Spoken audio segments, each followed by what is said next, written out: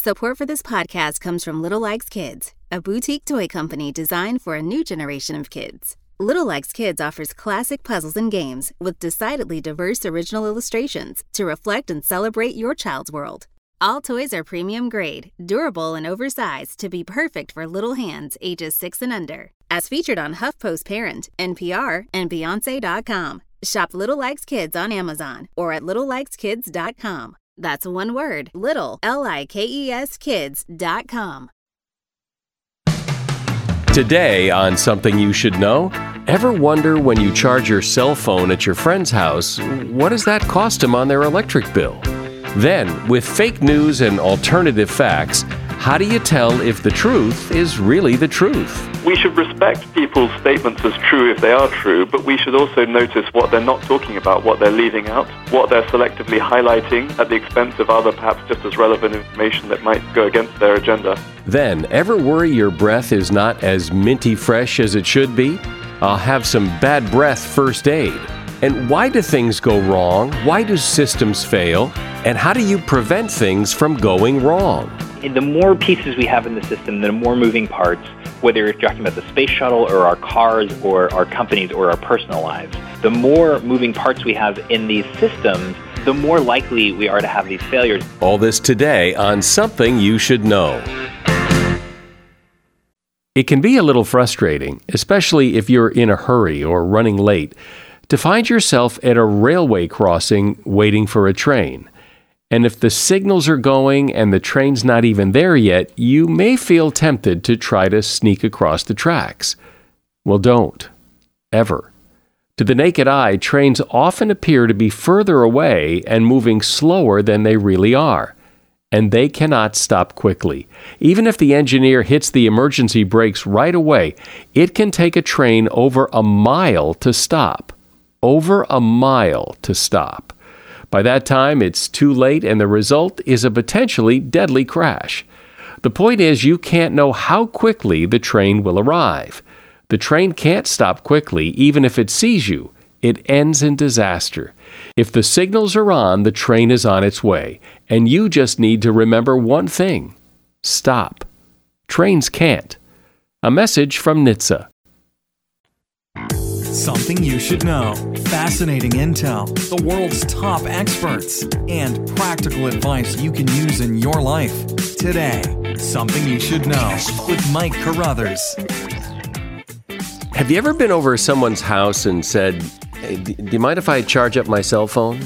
And then wondered, I wonder what that does to their electric bill. I mean, what does it cost them to let you charge up your phone?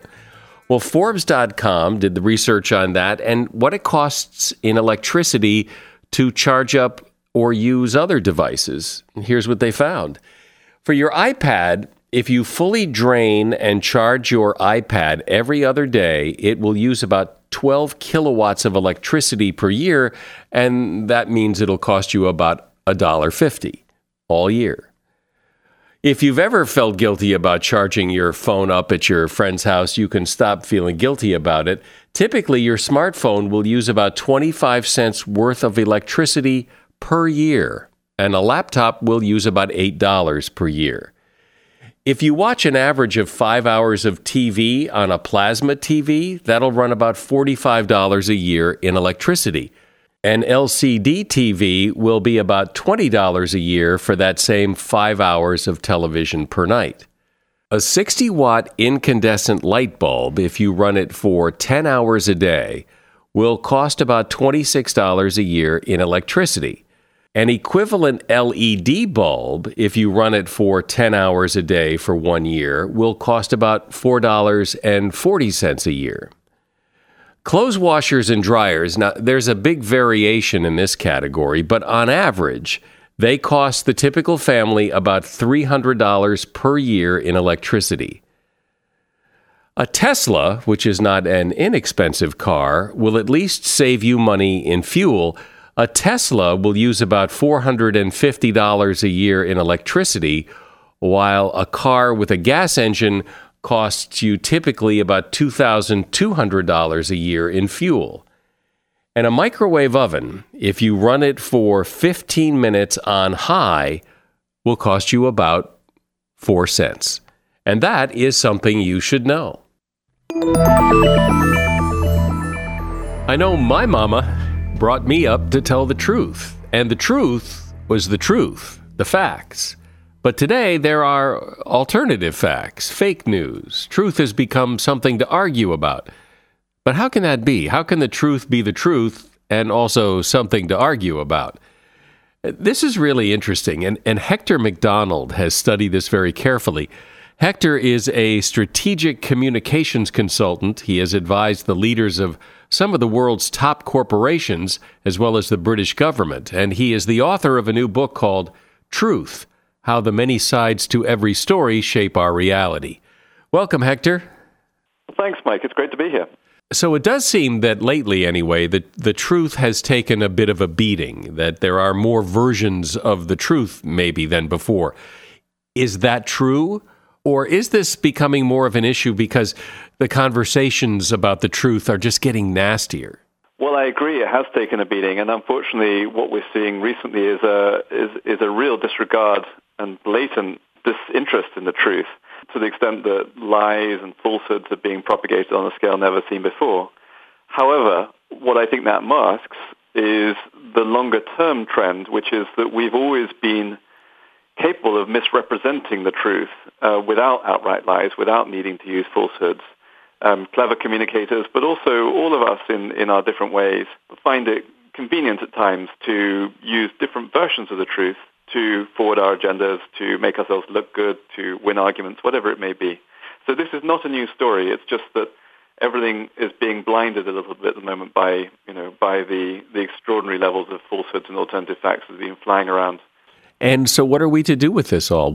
How do we make sense of this when, we used to think anyway, maybe in a simpler time, that there was the truth and then there was other stuff. But now there isn't just the truth. That's right. And I think we have to start by getting a grounding in what's going on. So I took a sort of almost scientific approach to this to try and understand if we could categorize truth into different forms and see that it's more than just factual truths, which is what perhaps most listeners will be familiar with, but actually many of the statements we make are not factual at all. They're value judgments, things like, it's wrong to kill is a truth that most of us would subscribe to, but it's not a fact as such. It's a morality statement.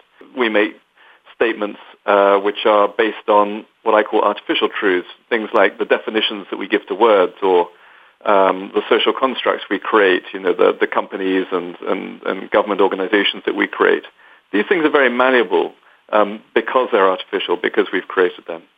And finally, I also look at what I call unknown truths, which is things like predictions and beliefs, whether that's religious beliefs or ideologies. And here we're dealing with things that really mean a lot to us, and we act on the basis of these things as if they're true. But of course, we can never establish as a clear fact something that is an ideological belief or perhaps a religious belief, but that doesn't stop us from taking them as gospel truth. So talk about some of the greatest moments in truth's history, if you will, and some examples of what you're talking about here to get people to whet their appetite. Absolutely. So perhaps you're thinking particularly of where truth has been misused or abused, and I think that there are some real classics. One from the U.S., a very interesting one, when George W. Bush was making the case for war against Iraq in actually 2002 it was originally. He gave a very important speech that was broadcast across the nation in which he talked at some length about both Al-Qaeda, which of course had recently committed the atrocity of 9/11, and Iraq. So interweave them in the same speech, talked about them in the same breath, but didn't actually say they were working together, merely implied it by continuously associating them in every sentence. Now that's a very clever bit of rhetoric to give the whole nation, the world, the impression that Iraq and Al-Qaeda were collaborating on some terrible weapon of mass destruction to attack America. But of course he never actually said that in his speech. I think if you look at some of the interesting things that have been done with language, also in the States, by people like Frank Luntz, who was the well-known Republican pollster. He very cleverly changed the way people named things that were politically sensitive, like, for example, drilling for oil. He rebranded as energy exploration, which sounds kind of braver and more patriotic and perhaps a bit cleaner, too. You know, he was the one who pointed out that global warming might sound scary, but climate change, that sounds kind of manageable, so let's talk about climate change rather than global warming. Again, another infamous one from the history, the annals of truth, is Bill Clinton, in his claim that he had not had sexual relations with that woman, which we all remember very well. By his definition of sex, it's perhaps true, possibly true, that he hadn't had sexual relations with that woman. But his definition of sex was not one that you or I or most of your listeners would ascribe to. So the definition that appeared in legal testimony in the original court case that sparked the whole thing off was very specific and excluded all kinds of acts that most normal people would consider part of sex. So those are just some of the kind of the classic stories that we're all very familiar with.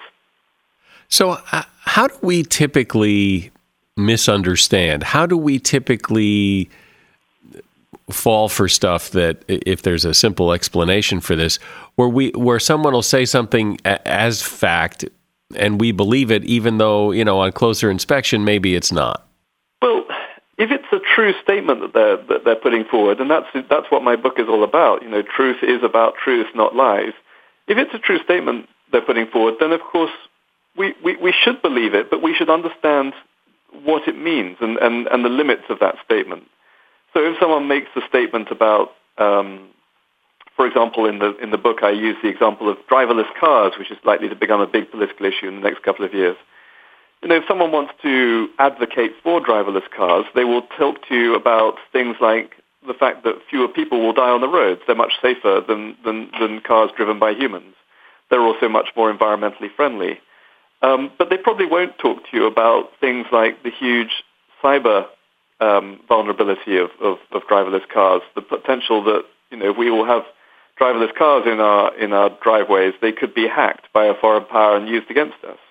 They wouldn't talk about the many, many millions of jobs that would be lost in America and across the world by truck drivers and taxi drivers when driverless cars take over, and, you know, the Uber fleet is entirely made up of driverless cars. A lot of people are going to lose their jobs. So, you know, we should respect people's statements as true if they are true, but we should also notice what they're not talking about, what they're leaving out, what they're selectively highlighting, what they're focusing on, and you know, at the expense of other perhaps just as relevant information that might, you know, go against their agenda. Well, but they may not know. I mean, I remember the conversation about driverless cars, and I read a thing, and it had never even occurred to me that one of the unintended consequences of driverless cars will be that cities, governments will lose so much money because there won't be tickets. And it's not that the person necessarily was omitting that to kind of hide it. It's just, who would have thought? That's right, and there won't be parking revenues for municipal authorities. So, you know, if your driverless car can just go home or go out of the town once it's taking you to work, you don't need to park it and pay for parking anymore. So that's a good thing, because it means that you know, we can turn all those parking lots into amenities, real parks, you know, all kinds of things. But it's bad in the sense that it means that city governments, and many of them, as you know, in the States as in Britain, are pretty close to bankruptcy at the moment. You know, they're going to have even less revenue coming in to pay for essential social services. But going back to your earlier point, you said they may not know. That may be true for you or me, but you can be sure that, for example, a Washington lobbyist who's been employed by the auto industry to lobby on behalf of, you know, getting permission for private citizens to buy driverless cars, they will know all the facts. They just won't use the ones that are inconvenient to their arguments. We're talking about the truth today, what the truth is and what it isn't. And my guest is Hector MacDonald. His book is Truth: How the Many Sides to Every Story Shape Our Reality. Support for this podcast comes from Pluto TV. Need an escape? Drop into Pluto TV for a world of free TV. Stream hundreds of channels and thousands of movies and shows all for free. Yeah, free. No subscriptions, no fees. Imagine 24/7 channels of Narcos, CSI, Star Trek, Survivor, and everything else from hit movies to binge-worthy TV shows, the latest news, live sports, comedy, and more. What are you waiting for? Download the free Pluto TV app for Android, iPhone, Roku, or Fire TV and start watching now.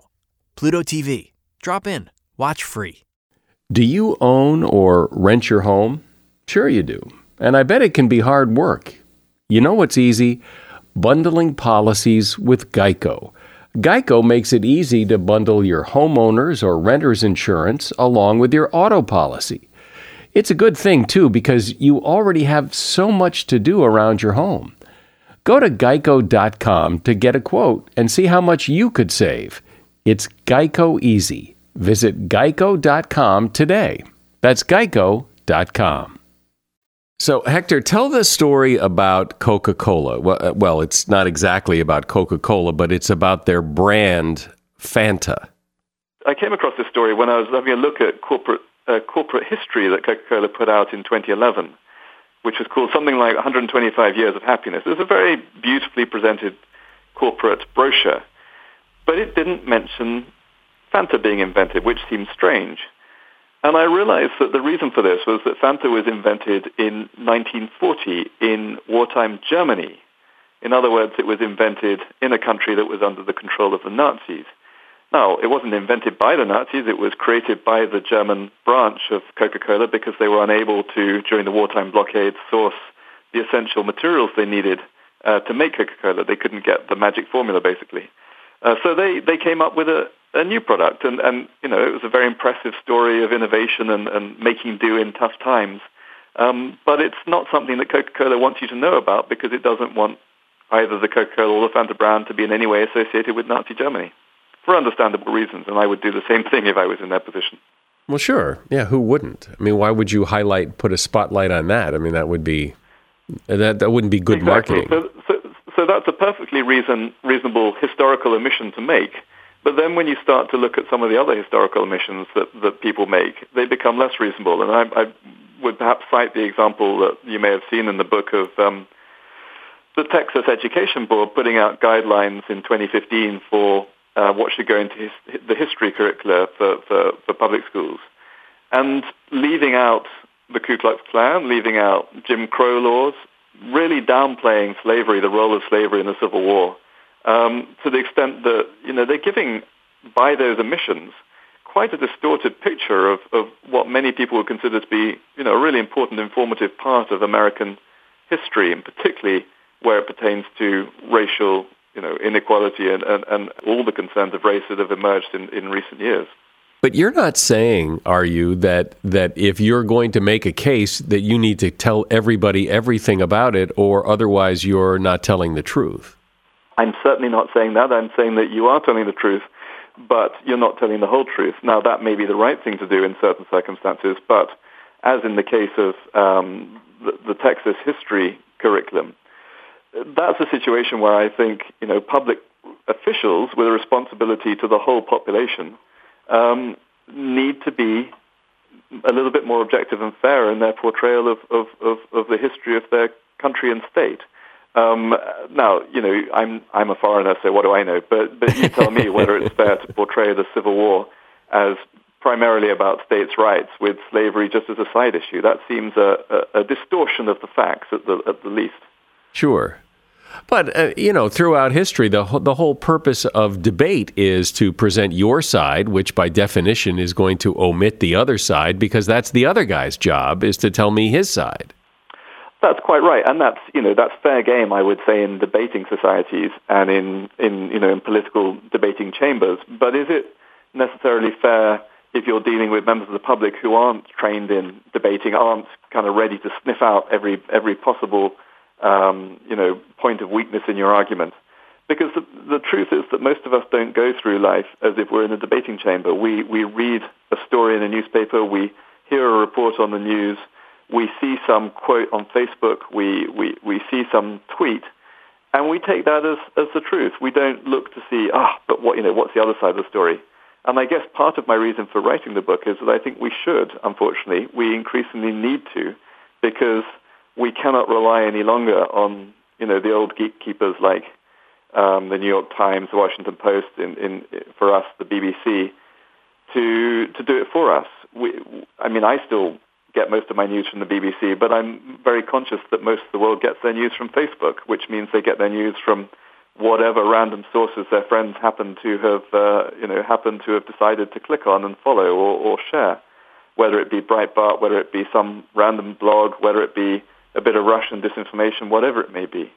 So I think because of that, because of the move to social media news and the increasing fragmentation of the media landscape, we unfortunately each have much more of a responsibility to try and get a handle on what is true and ways in which we might be being misled by the messages that we hear. Yeah. Well, so how do you do that? How do you become persuasive? How do you convince people of your argument and still be ethical according to your standards? Well, so I think that what you're asking is how do communicators put forward their argument while not misrepresenting too badly the overall truth. And I think that you have to each person needs to make their own ethical call on that. When I'm working with businesses, for example, I will highlight issues that might be ethical concerns and say, look, this is our main message that we want to get across, but if we only say that and don't mention this other issue, then some of your staff might feel hard done by if they later find out that we didn't mention it. So would it be okay if we include this as a for your information bullet point?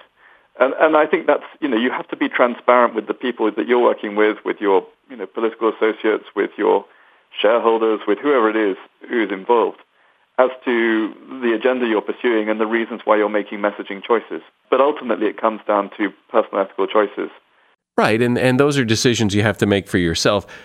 And I can't think of a real example right now, but you could have an organization, for example, that does wonderful things for the world, but the founder's, great grandfather's uncle was a Nazi, and you could make that an issue. You could message that. Well, yes, exactly. Well, is that really necessary to bring up? It has nothing to do with anything. But an opponent could say, "Aha, gotcha." Well, exactly, and we are becoming increasingly like that.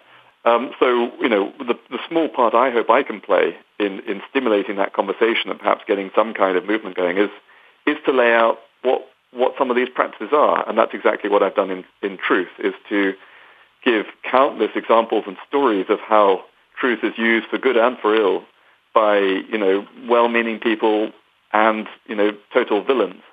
But a person's truth is still always going to be tainted by their beliefs. I mean, you can be as honest as the day is long about what you're saying and believe it to be true, but your beliefs still enter into it. It's impossible unless you're doing math and saying 2 and 2 is 4.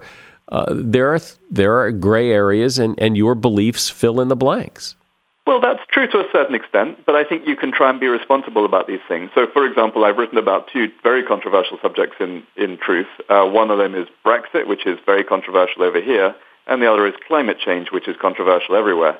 And I would challenge you to tell me which side I stand on both those arguments. I don't think I make it clear in the book. So I've written at length about some of the arguments around them without, I hope, giving away where I stand. So I think it is possible to be, to try and be objective and present the arguments from both sides and think through the arguments, because actually that's what makes us better as a society, if more of us can try and see these different issues from multiple points of view.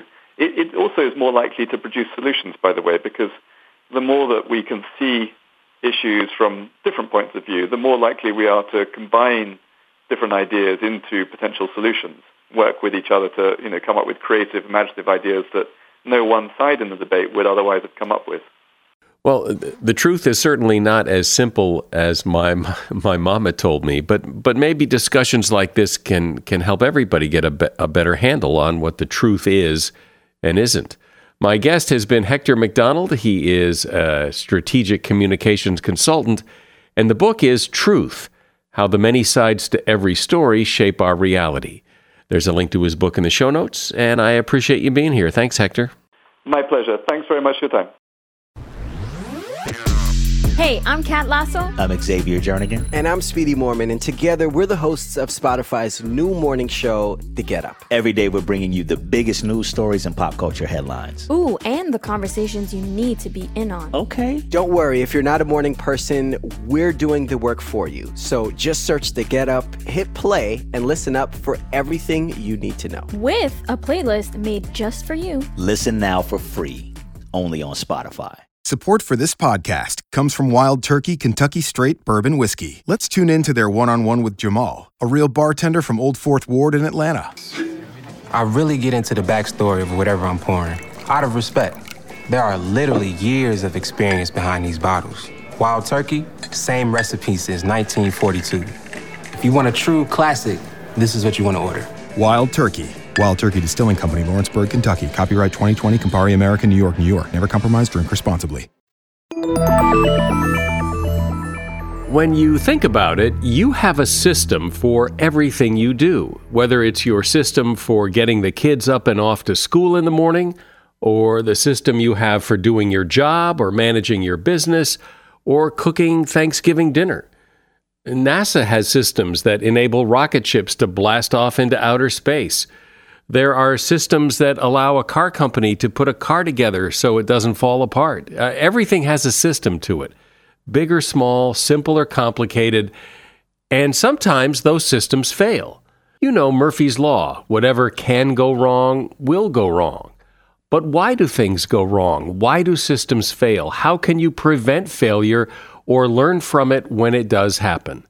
Here to discuss that is Chris Clearfield. He has studied systems and why they fail, and he's co-author of a new book called Meltdown: Why Our Systems Fail and What We Can Do About It. Hi, Chris. Yeah, thanks so much for having me. I think a good example to launch this discussion is the one that you give about 3 Mile Island, the nuclear power plant in Pennsylvania, and in 1979, something went wrong with one of their reactors, and despite all the safety systems in place, there was a meltdown, and it was the most significant nuclear accident in U.S. history. So start there, if you don't mind. After 3 Mile Island, there was an official investigation, and what the official investigation determined was that the operators were at fault, that they had made mistakes about how they responded to the problems in the plant, and that led to the meltdown. But there was a sociologist who looked at the accident, and what he realized is that the only way that the operators were, well, let me take a step back. What he realized basically was that the logic of the accident couldn't be understood until you had a panel of, engineers looking at it for 9 months. And so there was no way that the operators themselves could have understood what was going on, let alone responded in the correct way. And for this sociologist, whose name was Chick Perot, this was kind of a terrifying conclusion. There were no huge failures, there were no huge external shocks, and yet this series of small failures came together and led to this big meltdown. But isn't it part of building any system to make mistakes and then learn from the mistakes? And people make mistakes. They're the thing in the system that screws things up, but every system requires people to make mistakes. When people make mistakes, the most important thing is that we have built an organization which enables them to talk about those mistakes, and that we don't turn around and blame them for those mistakes, because in a complex system, you can't, from your armchair or your conference room, you can't just write down all the things that are going to go wrong, right? There's too many things we don't understand. There's this potential for these unexpected connections in the system. And so what we have to do is we have to learn from the system as it's running. And in order to learn from it, we need people to talk about the problems that they see. We need people to talk about the mistakes that they make. There's a story in the book where there is a sailor on an aircraft carrier who drops a tool on the deck during a big exercise, and he can't find it until he reports it. They have to call off the exercise, send planes, to divert to other places, and they conduct this extensive search. They eventually find the tool. The next day, there's a big ceremony held for this sailor to celebrate his bravery in coming forward and saying, "I've messed up, I've lost this tool." That's the kind of thing that we really need to see if we're going to start to get a handle on these big systems where we can't think through all the failures ahead of time. What are some of the big system failures that if you mentioned them, I might know? The Target's expansion into Canada is a good one, right? So, Target, the big American retail company, wanted to open stores in Canada. They tried to open about 130 stores in a very short time frame. They declared bankruptcy and lost a couple of $2 billion. The BP Deepwater Horizon oil spill is another good example where, really a series of small mistakes led to this massive consequence, billions of dollars for the company and obviously loss of life and untold environmental damage. And I think another thing that's interesting, we were researching how effective teams manage crises, so how SWAT teams and emergency room doctors, respond to unexpected events. And I have a 5-year-old, and what I started to see was that our morning routine, my trying to get him off to preschool every day, that actually looked a lot like a crisis. That actually looked a lot like what these researchers were seeing when they studied these really effective teams. We weren't so effective, but we were able to take some of the lessons that we were really writing in the book and transform our morning routines. It's much, much better now. So, that's kind of two big failures, and I think one crisis at home that many people might recognize. So just because I don't remember that, what did Target do wrong that caused them to fail in Canada? What Target saw was that they had to set up a whole new supply chain for Canada, and that supply chain was very, very complex, and it didn't have a lot of slack in it. They were very much trying to move goods from their warehouses to the shelves in the stores, just in time, just when they needed it. And so in that case, you had a couple of issues with the supply chain software. You had people who had entered data incorrectly into the software. So, they would a case of paper towels was recorded as one paper towel and not 24 paper towels. And these kind of small errors, there were a lot of them, but they really combined to mean that the warehouses were overflowing, the supply chain had basically broken down, and store shelves were empty. So it was a series of blunders rather than some big thing that went wrong. Exactly. That's exactly right. And is that the typical way systems fail? I mean, I remember when the Challenger blew up, that the problem was the O-rings, and that everyone pretty much agreed that there was a problem that caused the Challenger explosion. Is that more typical, or is it more typical that it's a lot of little things that combine and snowball into disaster? It's a great question. I would actually, you're right in the sense that the O-ring is what caused the problem in the Challenger. Actually, a lot of great research looking at the Challenger accident, and even though there's this one proximate cause that we can look at and we can put our fingers on, there had been O-ring failures for several missions beforehand, and it was actually something that NASA was looking at pretty seriously. And so you had this whole culture at NASA that was kind of perpetuating these small errors that in many ways could have been caught and fixed before Challenger was launched and tragically lost. Well, I guess a part of any system is to take into account Murphy's Law, that if you have enough parts of a system, something's going to go wrong. And so part of the system is to catch those things, right? Yes, that's exactly the right way to put it. That the more pieces we have in the system, the more moving parts, whether you're talking about the space shuttle or our cars or our companies or our personal lives, the more moving parts we have in these systems, the more likely we are to have these failures. And so the way we need to shift our perspective a little bit is by thinking about how we can learn from our systems, how we can encourage people to speak up, and how we can catch these sort of small failures so that they don't spiral out of control into these big ones. And there's one story we talk about in the book about a nurse who almost gives the wrong medication. She has two patients with similar last names in the same room, and they're taking similar sounding medications. And she almost mixes them up. But she catches her error. She doesn't just fix that problem. She doesn't just catch her own mistake. She talks about it with her colleagues. And so now all the nurses know to be aware of this. But then they go even a step further. They separate the patients, so now they're not in the same room, so the confusion is less likely to happen. And then the hospital actually builds a system to flag up when patients with similar last names are in the same room and to prevent that from happening. So I think that's a great example of really seeing that learning going from the nurse recognizing the problem all the way up to making the system better. But in that case, and in so many other cases, it does seem that the mistakes have to happen first, and someone, pays a price. That it's impossible or somehow not easy to anticipate what might go wrong. We have to let it go wrong first and then go, I guess we need to fix that. Well, you're onto something there, but in this case, it actually wasn't even a mistake; it was an almost mistake. The nurse didn't give the wrong indication, the wrong medication, but she used that, and the whole hospital used that as information about the system. And I think that is what we see successful organizations doing. We see them treating these small issues not as one-offs and saying, glad that happened, our system worked well, but we see them treating these small issues as ways to learn about the bigger system. But usually it's what really motivates change is disaster, because, when there's a near miss, it's never quite as big a deal as when two planes collide. So the two planes colliding seems to generate more change than the almost colliding.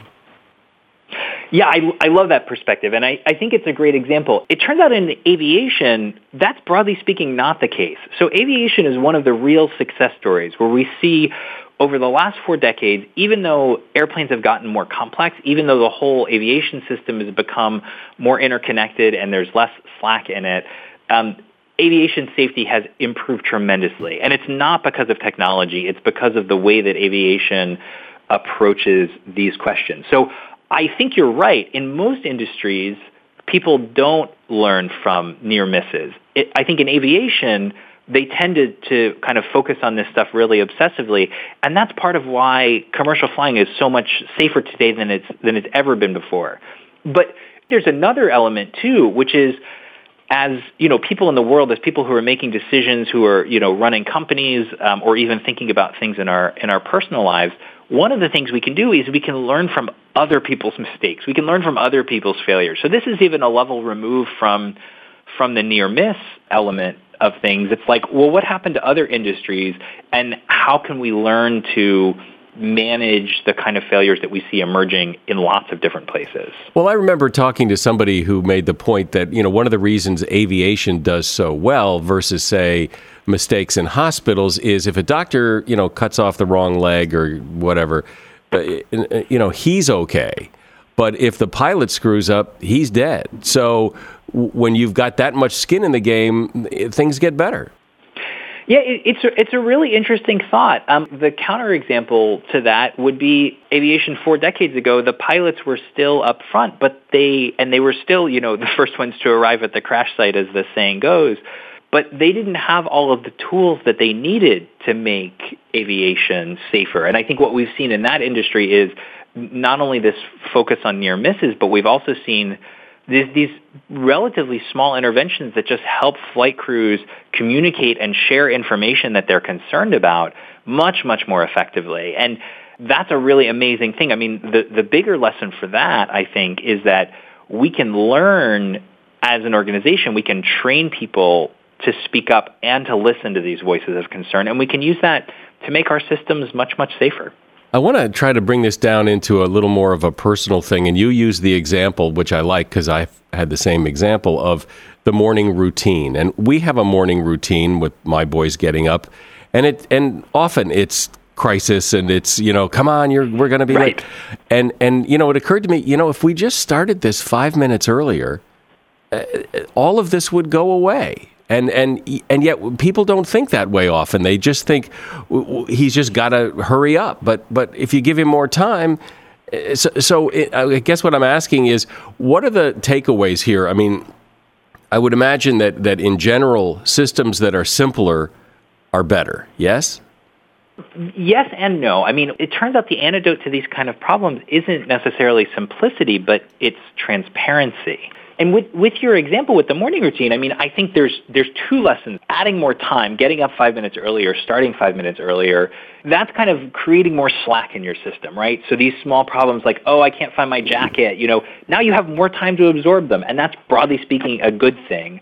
But the other thing that we learned when we studied these crises is that your idea, start 5 minutes earlier, that's a great idea. But we can't necessarily predict, that may just mean that your boys move slower in the morning. And so I think the real key and what really successful organizations do when dealing with these kind of complex systems, which the morning routine is, weirdly, is they try something and then they see how it goes, they circle back, and then they try something else. And so what we started doing in our family is every weekend having a 5-minute meeting that's like, okay, how did stuff go last week? What worked, and what should we try differently next week? And so you may find that this 5 minutes buffer works, and that's great. Then you incorporate it. You may find it doesn't work. Then you have this opportunity in your family meeting to try something new and to figure out something else. And that's just what emergency room doctors, pilots, and SWAT teams, that's exactly how they approach these kind of things. And it was kind of fascinating for me that that's something we could use in our day-to-day.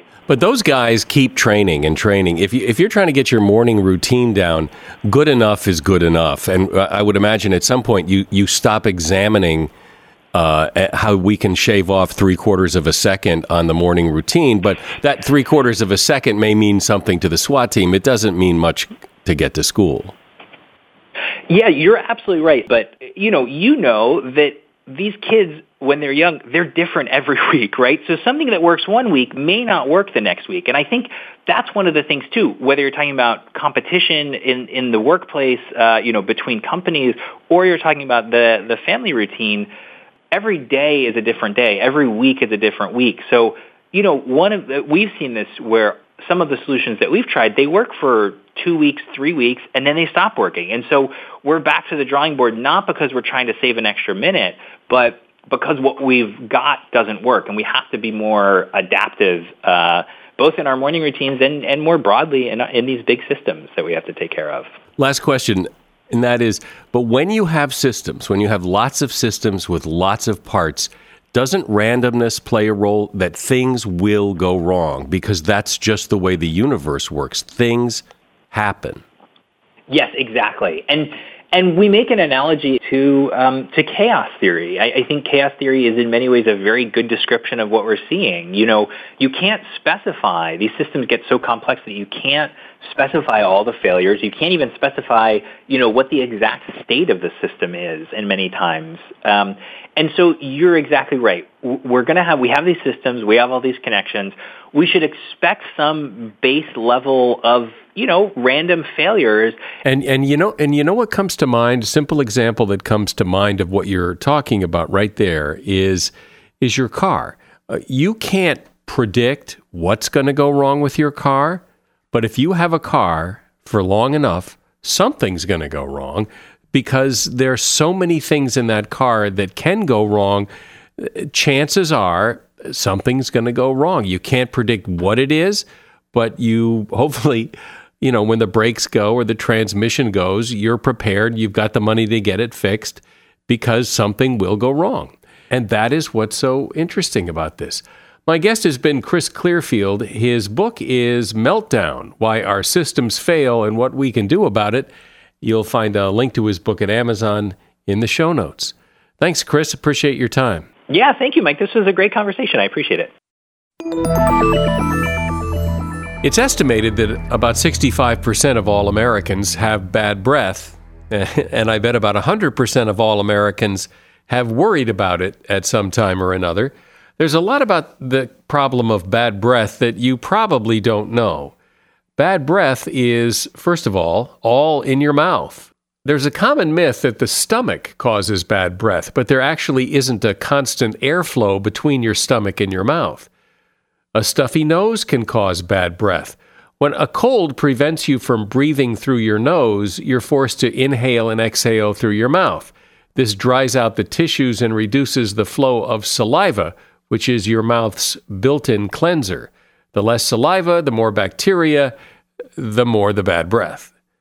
Mouthwash is a problem. Mouthwash with alcohol often promises to kill 100% of the germs, But what they don't tell you is those germs repopulate in less than an hour, causing what's called rebound bad breath.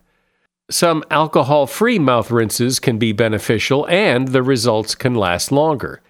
Eating cheese or other dairy products can help neutralize acidity, and that will cut down on the bad breath. Bad breath is a side effect of many drugs, such as anti-anxiety drugs, antidepressants, and even allergy medicines like antihistamines can also produce a dry mouth and hence bad breath. Chewing gum with xylitol is good. Xylitol is a sugar substitute found in many gums and dental products, and it helps to keep bacteria at bay and help with saliva flow. And that is something you should know. We have great advertisers on this program. I hope you will support them. By supporting them, you support this podcast, and I am sure you'll be happy with anything you buy from any of them. I'm Mike Carruthers. Thanks for listening today to Something You Should Know.